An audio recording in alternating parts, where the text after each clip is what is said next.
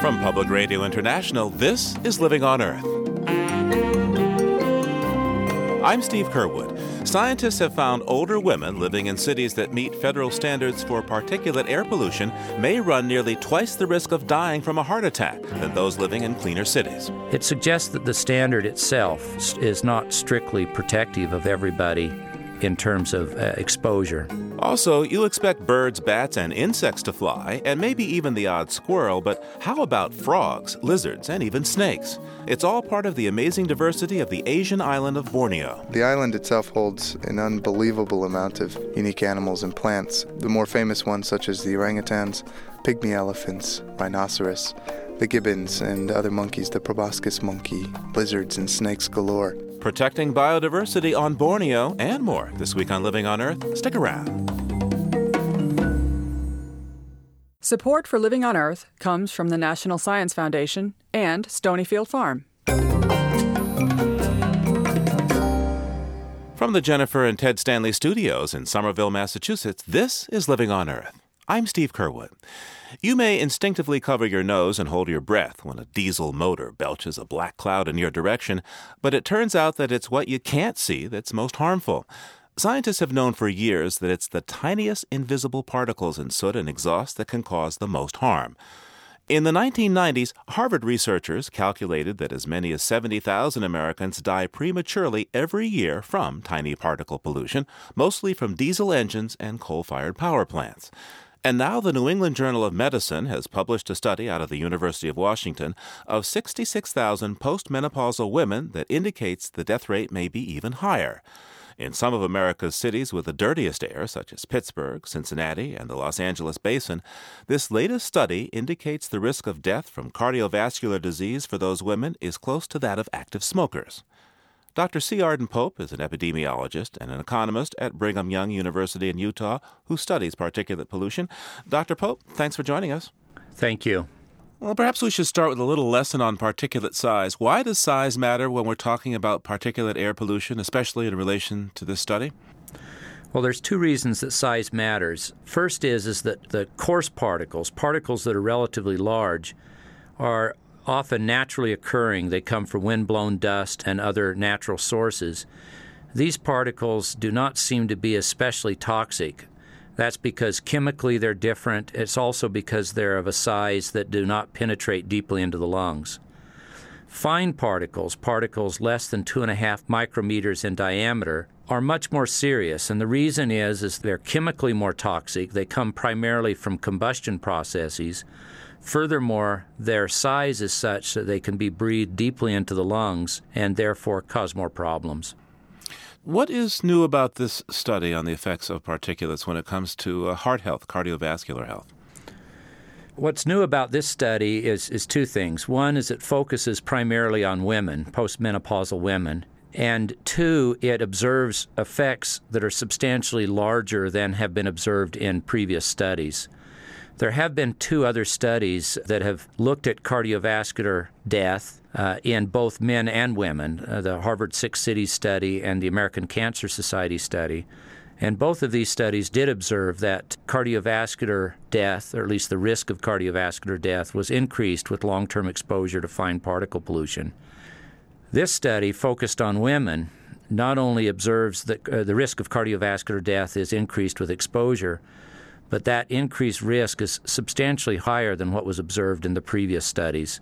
The difference is roughly 2 to 3 times higher than what we had estimated earlier. Can you break that down for me? Basically what they did is they followed up postmenopausal women that did not have cardiovascular disease.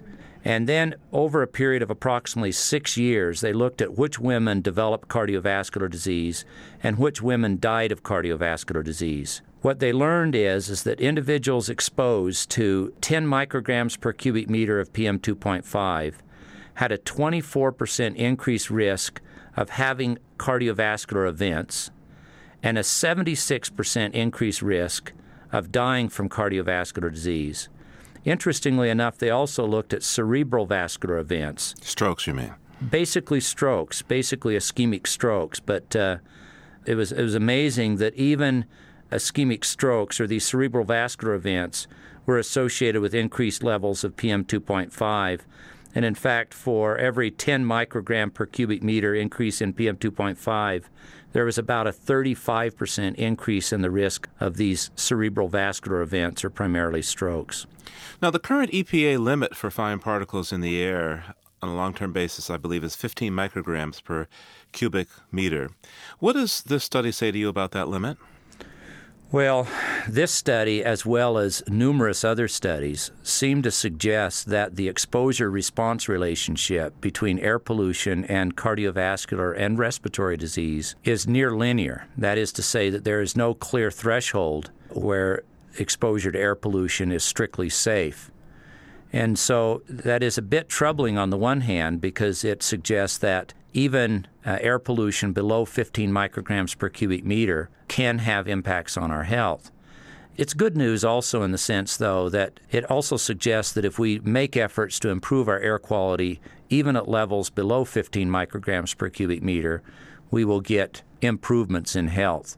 So it suggests that the standard itself is not strictly protective of everybody in terms of exposure.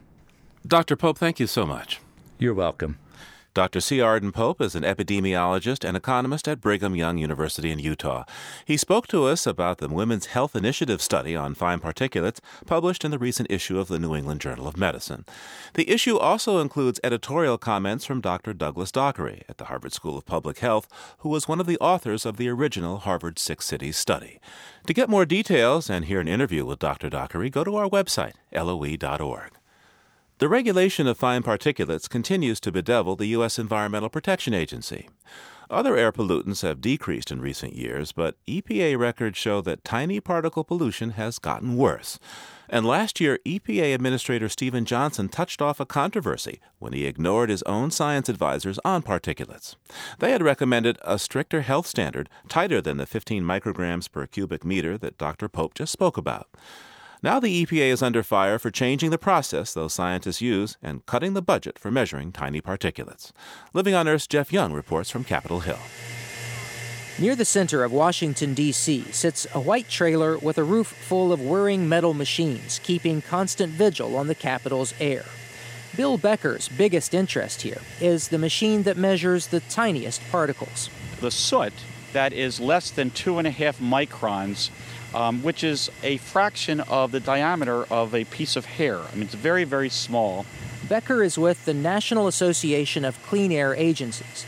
He says monitors like this one alert people with breathing problems when the air is bad. And the monitors tell air officials when they need to do more to control fine particles. This is the foundation of every agency's regulatory program. So without that data, agencies are at a loss for notifying the public and knowing whether or not the air is clean or not. Becker says the Environmental Protection Agency's budget would cut funds for these monitors around the country by $17 million, a 40% hit. Clean air advocates say the budget cuts are the latest in a string of troubling EPA decisions when it comes to fine particles, from not paying for the machines that gather raw data to not paying attention to the agency's top science panel. EPA's Clean Air Science Advisors, a group known as CASAC, studied the mounting evidence linking fine particles to cardiovascular disease and premature deaths. The advisors recommended a stricter standard for fine particles last year, but EPA Administrator Stephen Johnson rejected their recommendation. Then he changed the CASAC advisory process in a way that critics say limits the input of scientists. Now, the new chair of the U.S. Senate's Environment Committee is taking Johnson to task. EPA's actions make it clear who EPA is protecting. And sadly, it is not the American people. California Democrat Barbara Boxer called Johnson before her committee to explain what she called rollbacks in environmental protection that favor polluters. Johnson sat blinking in the witness chair like a man bracing for a blow. And true to her name, Boxer delivered. Her haymaker punch came with this description of Johnson's changes to the agency's scientific process. Instead of basing health standards on the best science, they will now inject politics into the entire decision. Under EPA's plan, key scientists will no longer work directly with top government officials to help set health standards. You took the science out of the Clean Air Rule and stuck it at the end of the process. Nobody's fooled by this. Here's the point. These rollbacks were done in the dead of night, and it's over in terms of you're not having to come before the committees of Congress to respond to them. Johnson is the first career scientist to lead EPA, and he seemed stung as he hurried from the hearing room. Reporters caught him waiting for an elevator where he defended his changes to clean air science. Johnson says the science advisors simply take too long. There's something wrong with the process, and that's why I asked our deputy to initiate a top-down look at the entire program. The science advisors of CASAC are supposed to update findings on major pollutants every 5 years. But Johnson says their cumbersome process means they rarely meet that deadline. He says his changes will allow the committee to work quickly while still considering a full range of views. And by the process that we've laid out, it very clearly defines where the science input is and where the policy input is. And I think that this is much improved. We'll have even better and greater science influence, at the same time being able to draw a very clear distinction between what is science and what is policy. But many of the CASAC scientists disagree. The same morning Johnson squirmed in Boxer's hot seat, the science advisors met to voice strong opposition to Johnson's changes. University of California medical professor John Balmas is a CASAC member. Balmas agrees the process should be streamlined, but he says Johnson went too far when he eliminated the step that lets scientists and EPA workers compile the most important science in a staff paper. The staff paper or some other document that would be its equivalent is vitally important, and I believe that all of the CASAC members agree with me on that. Balmas says the changes make EPA's political appointees more powerful and reduce science advisors to the same level as lobbying groups making comment. And Balmas says Johnson's real motivation goes back to the disagreement over fine particles. The science advisors openly criticized Johnson for being the first EPA administrator to ignore their recommendations. The conflict between what the administrator wanted to do in terms of policy and what the science shows was embarrassing to the administration. So if you get embarrassment, just get rid of the staff paper. And then you won't have to worry about embarrassment. Some of the advisors say they are sending Johnson a letter protesting his changes to the science process. And until the issue is settled, it's not clear how great a role science will play in setting EPA's health standards. For Living on Earth, I'm Jeff Young in Washington.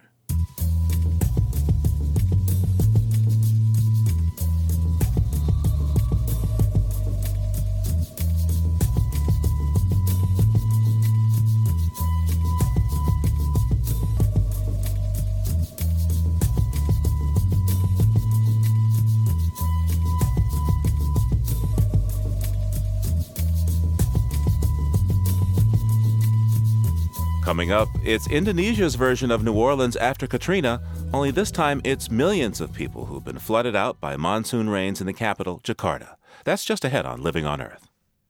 It's Living on Earth. I'm Steve Curwood. Life can be challenging in Indonesia. The tsunami of 2004 killed 160,000 people. The bird flu has claimed its most human victims so far in this island nation. And now, for the third time in a decade, torrential rains have caused catastrophic flooding in its capital, Jakarta. It's only the start of the monsoon season, and the 12 million or so people who live along the city's 13 rivers are bracing for even more rain. On the line with me now from Jakarta is Stephen Fitzpatrick. He's a correspondent for the newspaper The Australian. Hi there. Hi there, how are you? So tell me, just how bad has it been this monsoon season there in Jakarta? Well, since the night of February 1, when a bunch of rivers broke their banks, anything up to 70% of Jakarta has been flooded and pretty much made uninhabitable. So people, even in the last couple of days, as the situation has eased a little bit, might have, for instance, left their flooded area, gone back as the waters recede, and then discover that they're suddenly flooded again and have to leave. So it's been difficult for the city. Monsoon is very much a part of life and culture in Indonesia. Every year they're expected. What makes this particular monsoon season so much worse than previous rainy seasons? Yes, well, very good question. And if you listen to the governor of Jakarta answer it, we just all should have known that it would come and, we could have done nothing about it. He says, well, it was just a lot more rain than we expected, and what am I supposed to do? Of course, the criticism that's directed back at him in response to that is that planning or unplanned development in the city has been allowed to go on at a furious pace, and that has swallowed up areas that were previously effectively water runoff areas. The mountainous area to the south has been subject to some fairly severe deforestation. It's a city that's outstripped its ability to cope with natural occurrences like the annual monsoon season. And in fact, perhaps predictably, you get the debate at a moment like this about what to do about it, and a lot of that debate I might suggest will be forgotten in the coming weeks. But one of Buzz' conversations from the top, from City Hall down at the moment, is this ongoing one about should we move the capital somewhere south, because the land area we've got here just isn't big enough to cope with, the functions of running a central government as well as the commercial functions. Tell me about the infrastructure there. Now, Indonesia was for a long time a Dutch colony. Of course, much of the Netherlands is underwater. The Dutch are pretty good at building dikes and waterways and canals. What does Jakarta have? Yeah, well, it has dikes and waterways and canals built by the Dutch. Unfortunately, they haven't really been improved since the Dutch built them about 200 years ago, and that's one of the basic problems.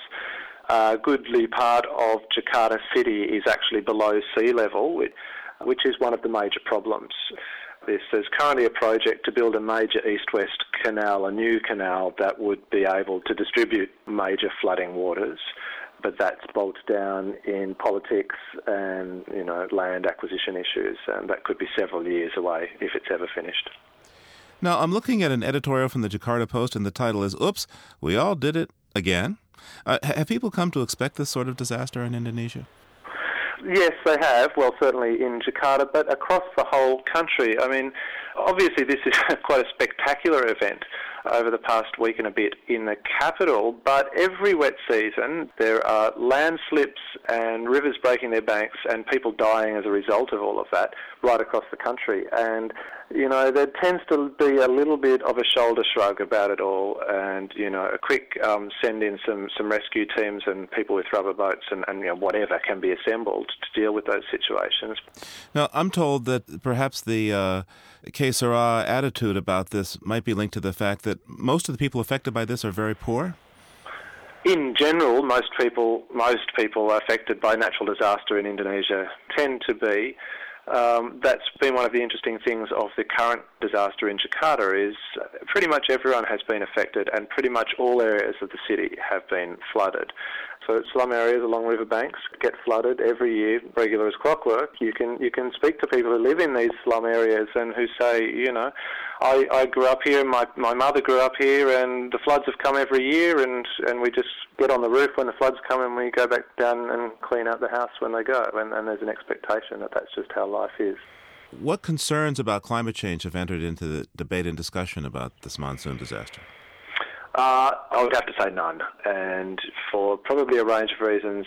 The level of debate about environmental issues generally in Indonesia tends not to be a very far-reaching one, and there's a lot of reasons for that. One of them is that many issues, development in Indonesia tends not to have long-term concerns and often tends to have fairly short-term and quick profit-based concerns.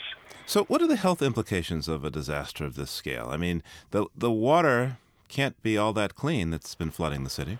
No, the water is filthy. And it's not just the water that's flooding the streets, but town water generally in Jakarta is not fit for consumption in general, and there's a huge bottled water industry. But often in homes, people will use groundwater, well water. Now, that well water has all been polluted by the floods, so it's become unusable. There is serious fears of gastrointestinal diseases, skin infection type diseases. The other significant health risk, which Indonesia and Jakarta especially has been battling in recent months, is dengue fever. The number of dead from dengue before these floods was in the dozens, and that possibly is only going to increase with the ability for the dengue-carrying mosquito to breed in all this water. So, with all the stress on the public health system there in Jakarta in Indonesia. Indonesia is also the epicenter right now of the avian flu outbreak. Now, there are not many people that have it yet, but what concerns are there that with all the chaos that's going on, something could happen to bird flu there? There's no suggestion that there will be any increase in infections directly as a result of the floods, other than the general health problems that, people are more likely to get sick when they're stressed and already not very healthy. So I guess that's entirely likely. I think more specifically on the bird flu issue, there's at the moment a general sense of wait and hold your breath, because there's every chance that it will explode. And although Indonesia currently leads the world, very unfortunately leads the world in the number of deaths directly attributed to bird flu, it so far remains in check. But there's a very real concern that that situation could change, and could change very quickly. So how were you affected by this flooding? Personally? Yes. Well, I was very fortunate in that I live right in the inner city, very close to my office, which was a very deliberate choice because in general you can't get around Jakarta during peak hour traffic times at all, so it makes sense to live close to where you work if at all possible. And I was just very lucky that my little section of Jakarta doesn't seem to have flooded. I mean, I live only 100 metres from one of the 13 rivers, and I can look across to the other side where I can see the Four Seasons Hotel, which has been flooded on the other side of my river. So I really was just very lucky. Stephen Fitzpatrick is the Jakarta correspondent for The Australian. Thank you, sir. Thank you very much. Later in the program, we'll travel across the Malay archipelago to the island of Borneo. 3 nations, including Indonesia, share this hotspot of biological diversity. And now there's a major agreement to preserve the wild heart of the island from development.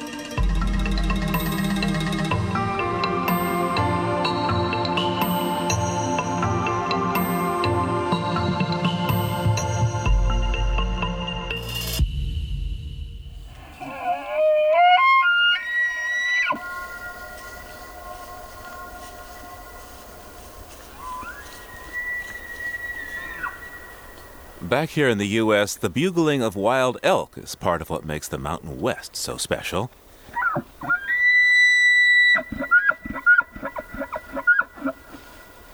It reassures many that the West still has room for at least some of nature's most majestic and untamed creatures. But some of the elk are now caught behind fences. There are 78 elk ranches and hunting preserves in the state of Idaho alone. And in the summer of 2006, when a large number of farm-raised elk escaped from a ranch in eastern Idaho, it sparked concerns about the mixing of domestic herds with the wild. Critics of the ranches fear the domestic elk could spread disease and alter the wild gene pool. And some of them want Idaho to ban private elk preserves. Producer Guy Hand picks up the story in Boise, Idaho. When talk began of outlawing private elk ranches in Idaho last fall, Randy King, executive chef at Crane Creek Country Club in Boise, put together a news conference to show that he and many other chefs support the young industry. Restaurants can't serve wild game, so without domestic elk, King says he wouldn't be able to serve one of the region's most popular foods. I don't think I've talked to a single chef yet that wants to limit the amount of food that we can provide to our customers. I have not yet spoken to a chef that wanted to say, ban elk ranching in the state. Not a single one. Nearly every northwestern state except Idaho has banned or severely limited the raising of domestic elk. That's why, in my opinion, it's so important for Idaho to keep elk ranching, because we are providing a resource. Black Canyon Elk Ranch in particular, the one that I'm really here to support, provides elk to 8 different states. They personally go down to Wyoming, into Jackson Hole, over to Oregon, into Montana. Christy and Roy Stearns own Black Canyon Elk Ranch. On a snowy afternoon in December, Christy Stearns helps an agricultural inspector count and catalog their elk herd near Emmett. Well, we're working the elk. We're doing a part of our annual inventory and inspection by the Idaho Department of Ag. It's where we verify all of our elk to make sure who's here and their ID tags, make sure everything's properly ID'd, has got their color tags and their metal tags. We do it once a year. Many of the elk that escaped from a ranch in eastern Idaho last summer didn't have those mandatory visible ID tags. That made them much harder to find. And because the owner recaptured many of the animals before authorities could count them, no one knows how many escaped. About 20 are still unaccounted for, according to the Idaho Department of Agriculture. Yet Christy Stearns believes the domestic elk industry in Idaho is well regulated.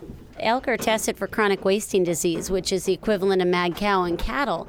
And every cow is not even tested for mad cow in the United States upon slaughter. Every elk, however, is. 100% of our elk have to be tested for chronic wasting disease, and there's never been a positive one in any of our Idaho herds. Domestic elk are also tested for brucellosis and tuberculosis. But given all this testing, I asked Christy why they bother to raise elk. They're just majestic animals. They're different from the average livestock, and it's like having an animal planet out on your own farm.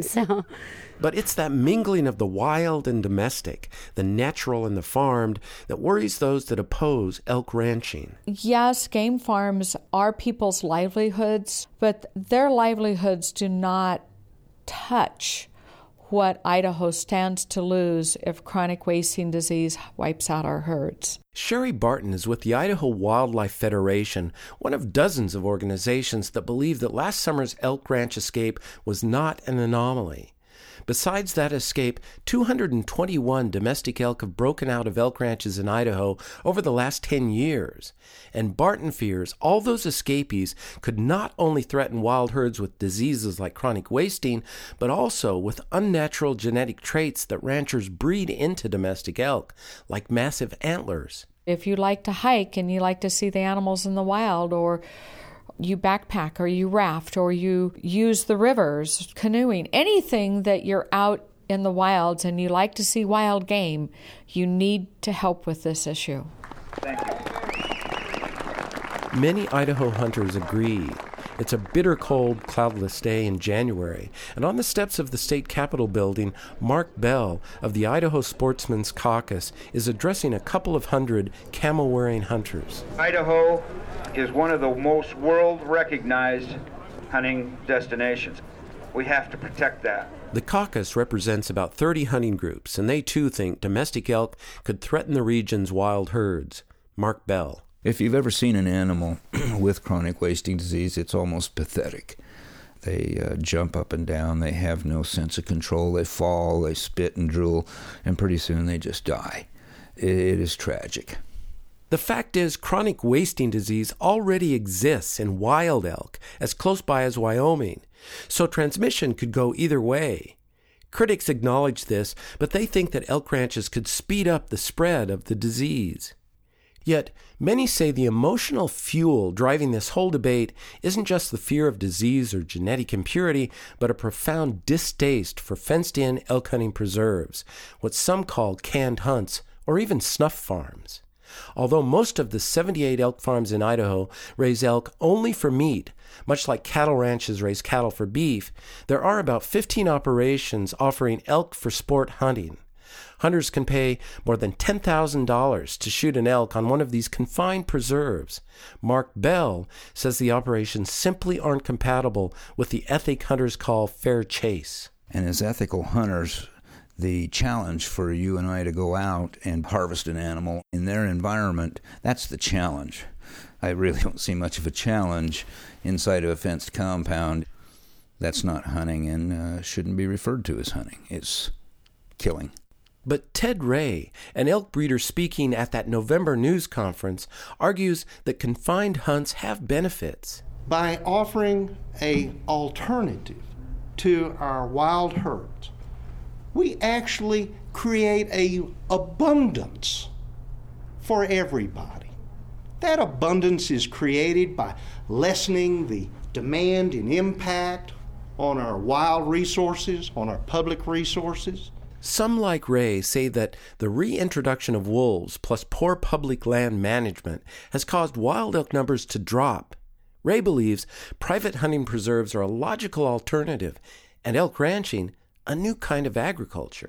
It's not just left up to nature and whether or not that animal is able to escape a wolf, but that it is allowed to blossom and be fruitful. Ray likens breeding domestic elk to gardening.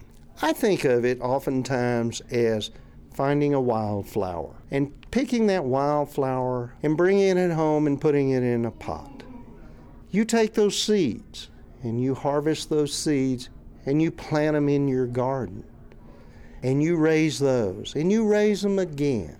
And then someday, you plant those again in the wild. It's going full circle. It's precisely that going full circle, the intentional or accidental release of highly bred domestic elk into the wild, that opponents of elk ranches and hunting preserves fear most. Idaho State Senator David Langhorst, speaking on the Capitol steps, hopes new legislation will plug up what he sees as a too-porous border between domestic and wild elk. There's wide agreement in the legislature, if not to ban game farms, at least that we need some kind of licensing with teeth so that bad actors can be put out of business if they need to be. So to me, if we can ban canned hunts and minimize the risks at the other farms, I think that would go a long way to fixing the problem. Now, that's just me. There are many members of the public that I hear from that want the entire practice banned. So what are you putting in there now? A little thyme, a little rosemary, kind of give it the rustic feel. Chef Randy King hovers over a domestic elk chop he's sautéing in his Crane Creek Country Club kitchen. People come here for the wild experience, for the elk, for the game. So to not be able to put that on the menu, that's ridiculous in my opinion. Basically any animal that we have that's domesticated was once a wild animal. What about the pheasants? What about the farm-raised buffalo? What about the farm-raised trout? What about the farm-raised sturgeon? What about the farm-raised alligators? Farm-raised ostriches? All those things are wild animals that nobody seems to think twice about. As soon as you got an elk behind a pen, it's a big, majestic animal. I can understand the concern, but it doesn't, where's the line? Where do you get the happy medium at? So, where do you draw the line between nature and agriculture? It's a question societies have asked since the first cultivated field, the first tamed animal. Now, it's the Idaho legislature's turn. And if it doesn't draw a hard line between the farm and the forest, elk ranching opponents in Idaho say they'll introduce a citizens' initiative that will. For Living on Earth, I'm Guy Hand in Boise. Hey, Chris, can you bring me those morels? Coming up, a journey across northern Wisconsin by dog sled. That's just ahead on Living on Earth. Support for the Environmental Health Desk at Living on Earth comes from the Cedar Tree Foundation. Support also comes from the Richard and Rhoda Goldman Fund for coverage of population and the environment, and from you, our listeners, and from member stations. This is Living on Earth on PRI, Public Radio International. It's Living on Earth. I'm Steve Curwood. Across the Java Sea from flood-ravaged Jakarta lies the island of Borneo. It's home to some of the most diverse ecosystems in the world. In the last year alone, more than 50 new plant and animal species have been discovered in the Borneo rainforest, but much of that forest is falling to the chainsaw and the drive for agriculture. That's why the three countries that share the island, Indonesia, Malaysia, and Brunei, have just agreed to preserve as much as a third of Borneo from development. Adam Tomasek is the director of the Borneo and Sumatra program for the World Wildlife Fund. The island itself holds an unbelievable amount of unique animals and plants. The more famous ones, such as the orangutans, pygmy elephants, rhinoceros, the gibbons, and other monkeys, the proboscis monkey, lizards and snakes galore. I understand that there are the most flying animals in the world on Borneo. Such things as snakes, squirrels the size of house cats, lizards, frogs, lemurs. How does a snake fly? Well, they all have a very unique adaptation that allows them to literally glide, most of them just being long appendages of skin that allow them to basically parachute down among the canopy of the trees. Many scientists now believe that the adaptations are such that these animals are able to glide as the most efficient way to move between large areas in the forest. Tell me about the monkey that the locals call the Dutchman. The Dutchman is also known as the proboscis monkey, and they're quite comical creatures. The males have a very large nose. I'm looking at a picture of one here. Not only do you get the big nose, but you get this pot belly. That's right. The male monkeys look like, well, a rather old man who's, maybe had an awful lot of beer over his lifetime. Local tale has it that is exactly why it came to be known as the Dutchman. But the scientific reason it has such a big belly is? More has to do with its adaptation to the food that it eats. They eat a lot of leaves and some fruit. The actual physical adaptation is such that it has a stomach similar to that of a ruminant or I guess a cow that we would be familiar with here, where there are different chambers in the stomach that allow it to digest the high cellulose content of a lot of leaves. I understand that scientists have found more than 50 new species of plants and animals on Borneo in just this last year alone. What kind of things are they finding?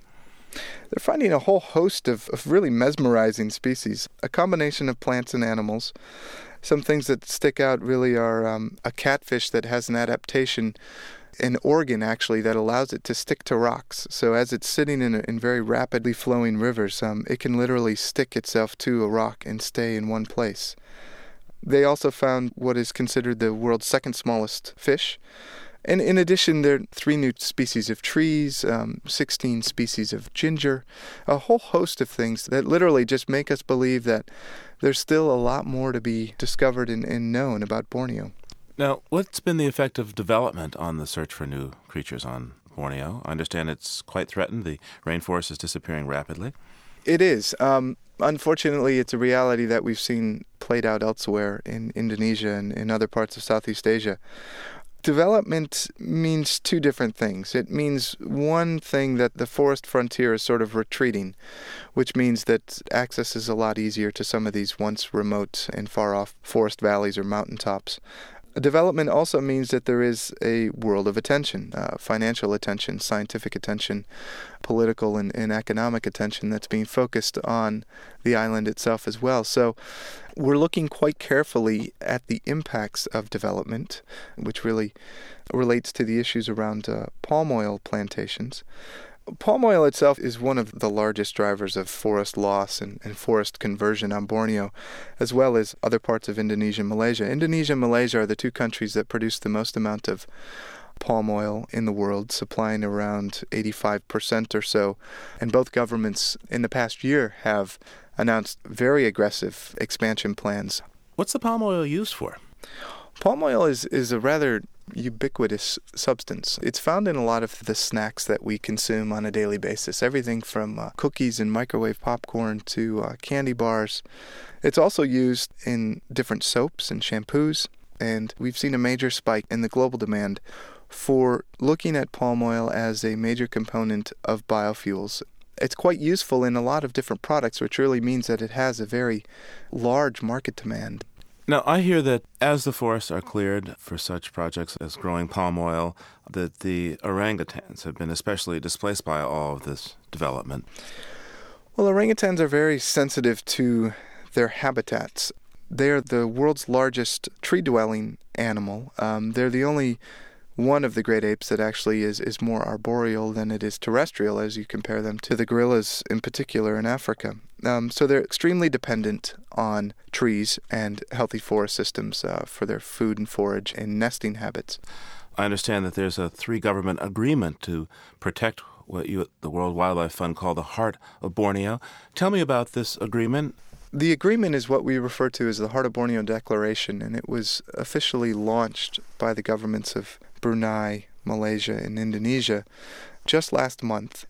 It is analogous to what we've seen governments in the Amazon and the Congo Basin over the past few years launch. We're quite hopeful that this is the real first signs of how the 3 governments are willing to cooperate to supersede national priorities and really look at the island as a single entity that they care deeply about, that they're committed to actually find solutions to the most pressing of problems. The area itself is still a bit of a shifting process. Currently, it's about the size of the state of Kansas, just a little over 1/3 of the entire island of Borneo. It really is the heart and soul of the island. It's the interior reaches that fan out into the lowland rainforests and the peat swamps. It contains the largest remaining expanse of forest on the island. And also, it gives rise to 14 of the 20 major rivers that are found on the island. You know, what's the thing that really strikes you about this place? Perhaps a personal story.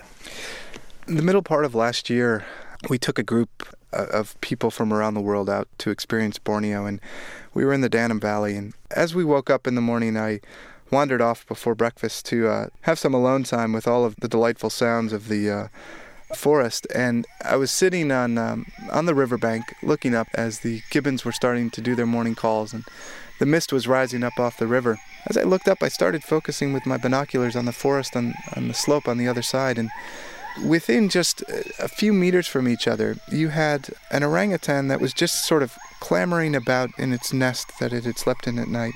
As I panned to the right, a little ways over, you had a troop of gibbons that were sitting there that were calling back and forth to each other.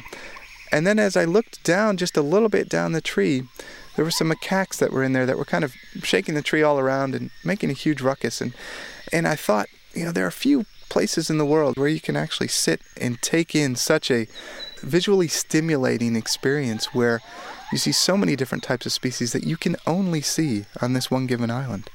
It's a memory that I still find to be one of the most important in my life. Adam Tomasek is the director of the Borneo and Sumatra program for the World Wildlife Fund. Thank you so much, sir. Thank you very much.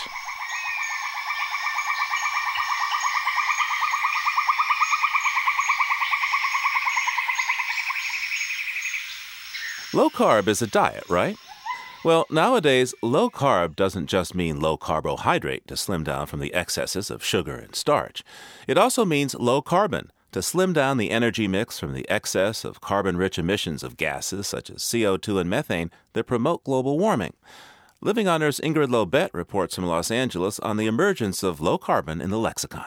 The other day, California Governor Arnold Schwarzenegger announced that refiners are going to have to start selling more alternative fuel in this state. Only he didn't exactly say that. He said oil producers would have to start producing more low-carbon fuel, 10% less carbon by 2020. At the announcement, the phrase was suddenly on all the speakers' lips. We're going to establish for California low-carbon fuel standards. Why would an electric company be interested in a low-carbon fuel standard? There are many ways that companies can fulfill our low-carbon fuel standards. It's easy to see why the governor would announce such a change. California has now capped the amount of carbon it's allowed to emit. You can expect this new fuel rule to be just one in an ongoing string of carbon clamping measures. But what about the use of that phrase, one that few, if any, people have heard before or can define? It turns out the state is trying to do something new. Ethanol is a compound with 2 molecules of carbon, compared with 8 molecules of carbon in gasoline. But some ethanol and other so-called alternative fuels require tons of carbon energy and carbon-based fertilizers and pesticides to grow. Then they're transported in tankers that burn carbon fuel to distilleries or refineries that burn more carbon fuel. California is trying to distinguish among the various ethanols and biodiesels and favor only those biofuels that use less net carbon in their creation and transport. At transportation research centers at UC Davis and Berkeley, engineers are working out the details for carbon grading each fuel. They'll take into account, did it come from corn or from a waste product? Was it distilled using coal-fired electricity or using methane captured off dairy cow manure? And it turns out the researchers making these calculations will be trading notes with European colleagues. The European Union just proposed a low-carbon standard for its fuels that is almost identical to California's. Will other states mandate low-carbon fuel? Their first step would probably be to pass a carbon cap in their legislature. Maryland, Florida, and New York may soon consider such moves. For Living on Earth, I'm Ingrid Lobet in Los Angeles.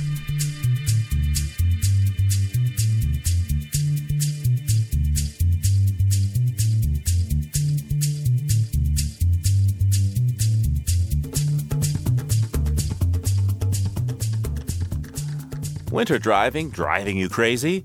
For a change of pace, try guiding a team of dogs through 2 feet of snow. Producer Ed Janis traveled to the Bayfield Peninsula of northern Wisconsin to learn the fine art of mushing. He recorded Wolfsong Adventure owners John and Mary Thiel as they showed him and other first-time mushers how to ride on the back of a sled at 12 miles an hour with 8 dogs pulling as one. Hey, Java. Starbuck. They love what they do. They just love it. People like to do hands-on stuff.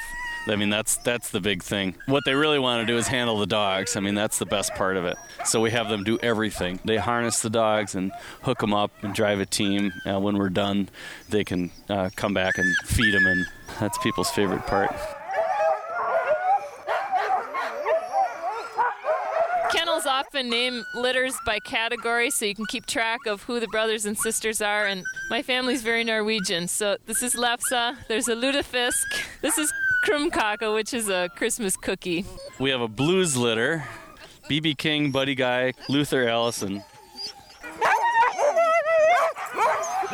You can see in the dogs now, they're starting to get fired up a little bit. You're really working with that enthusiasm, trying to keep them feel happy all the time. I'm getting the harnesses ready. We'll lay them out. Hey, JD, you want to go for a little run? Some of these older guys will just about dress themselves, though. Lift their paw for you. There you go. Slip it right over his head. You sort of pull it back. I'm going to do a little sled instruction with you. The skis are called runners. You'll stand there most of the time. The sled will track behind the dogs quite well, and you don't have to do a whole lot of steering. You've got a couple different brake systems here, which you will use a good deal of the time out on the trail.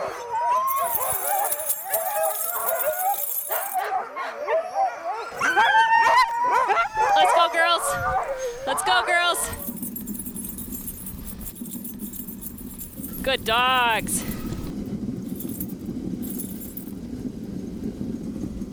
This is the best part. All that excitement and noise and chaos hooking up, and you pull the hook and it's just instant silence. Good dogs. On by. I don't know if you saw it up there, but Lucy, the little one, she was trying to go right, which would have been G, and Luti, the old experienced leader, said, no, we're not going that way.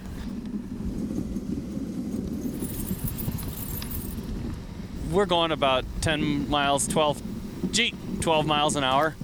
Ha, ha, ha. Good boy, Luti, good boy. Come on, guys, come on. About this time in the run, the dogs usually get into a bit of a rhythm, and you can just sort of just go through the woods like this, look around a little bit, snow hanging up in the trees. You look out over your team and you see them when they really get in the groove. The dogs will move like a wave, like one animal. It's just a beautiful thing to see them running and doing what they love to do, and they're happy and excited, and you can't help but be the same. I'm gonna run up this hill here. The only way to stay warm in the winter when it's really cold out is to run. Let's take 10 steps, jump back on, rest a little bit. I help them up the hills a bit. Straight ahead. Try to kick your sled forward as we turn here. Just give a couple of good hard kicks. It'll help you around this corner. Ha! Good dogs. Hold on here. Whoa. All right. Just hop back on. There you go. Well, I think they're fired up. Now they know they're going home, so they might want to run a little extra fast. Up, let's go. John and Mary Thiel run Wolfsong Adventures in Bayfield, Wisconsin. Our dog sledding lesson and sound portrait was produced by Ed Janis. That was a great ride, kids.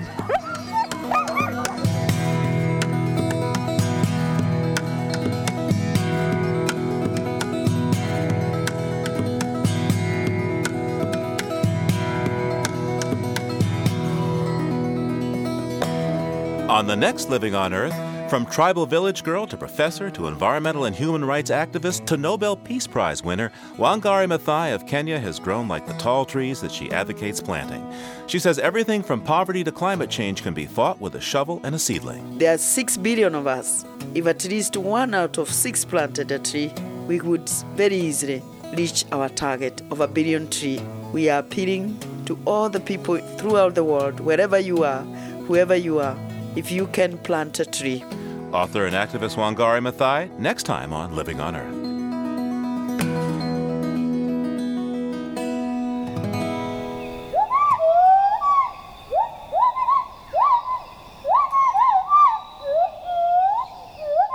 We leave you this week with a return to the rainforest of Borneo for some jungle love.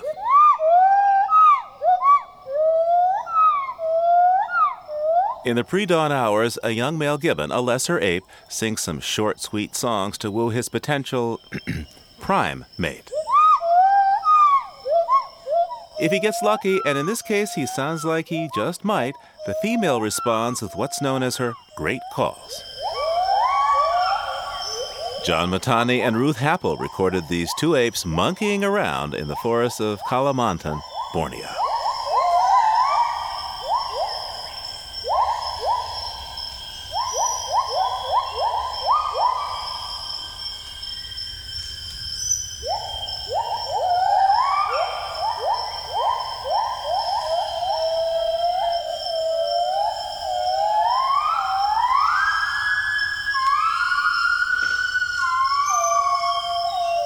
Living on Earth is produced by the World Media Foundation. Our crew includes Ashley Ahern, Eileen Belinsky, Bruce Gellerman, Ian Gray, Ingrid Lobet, Emily Taylor, Peter Thompson, and Jeff Young, with help from Bobby Bascom and Kelly Cronin. Our interns are Paige Doty and Megan Vidgen. Dennis Foley is our technical director. Allison Learish-Dean composed our themes. You can hear us anytime at LOE.org. I'm Steve Curwood, executive producer. Thanks for listening. Funding for Living on Earth comes from the National Science Foundation, supporting coverage of emerging science, and Stonyfield Farm, organic yogurt and smoothies. Stonyfield pays its farmers not to use artificial growth hormones on their cows. Details at stonyfield.com. Support also comes from you, our listeners, the Ford Foundation, the Oak Foundation, and the Saunders Hotel Group of Boston's Lenox and Copley Square hotels, serving you and the environment while helping preserve the past and protect the future. 800-225-7676. PRI, Public Radio International.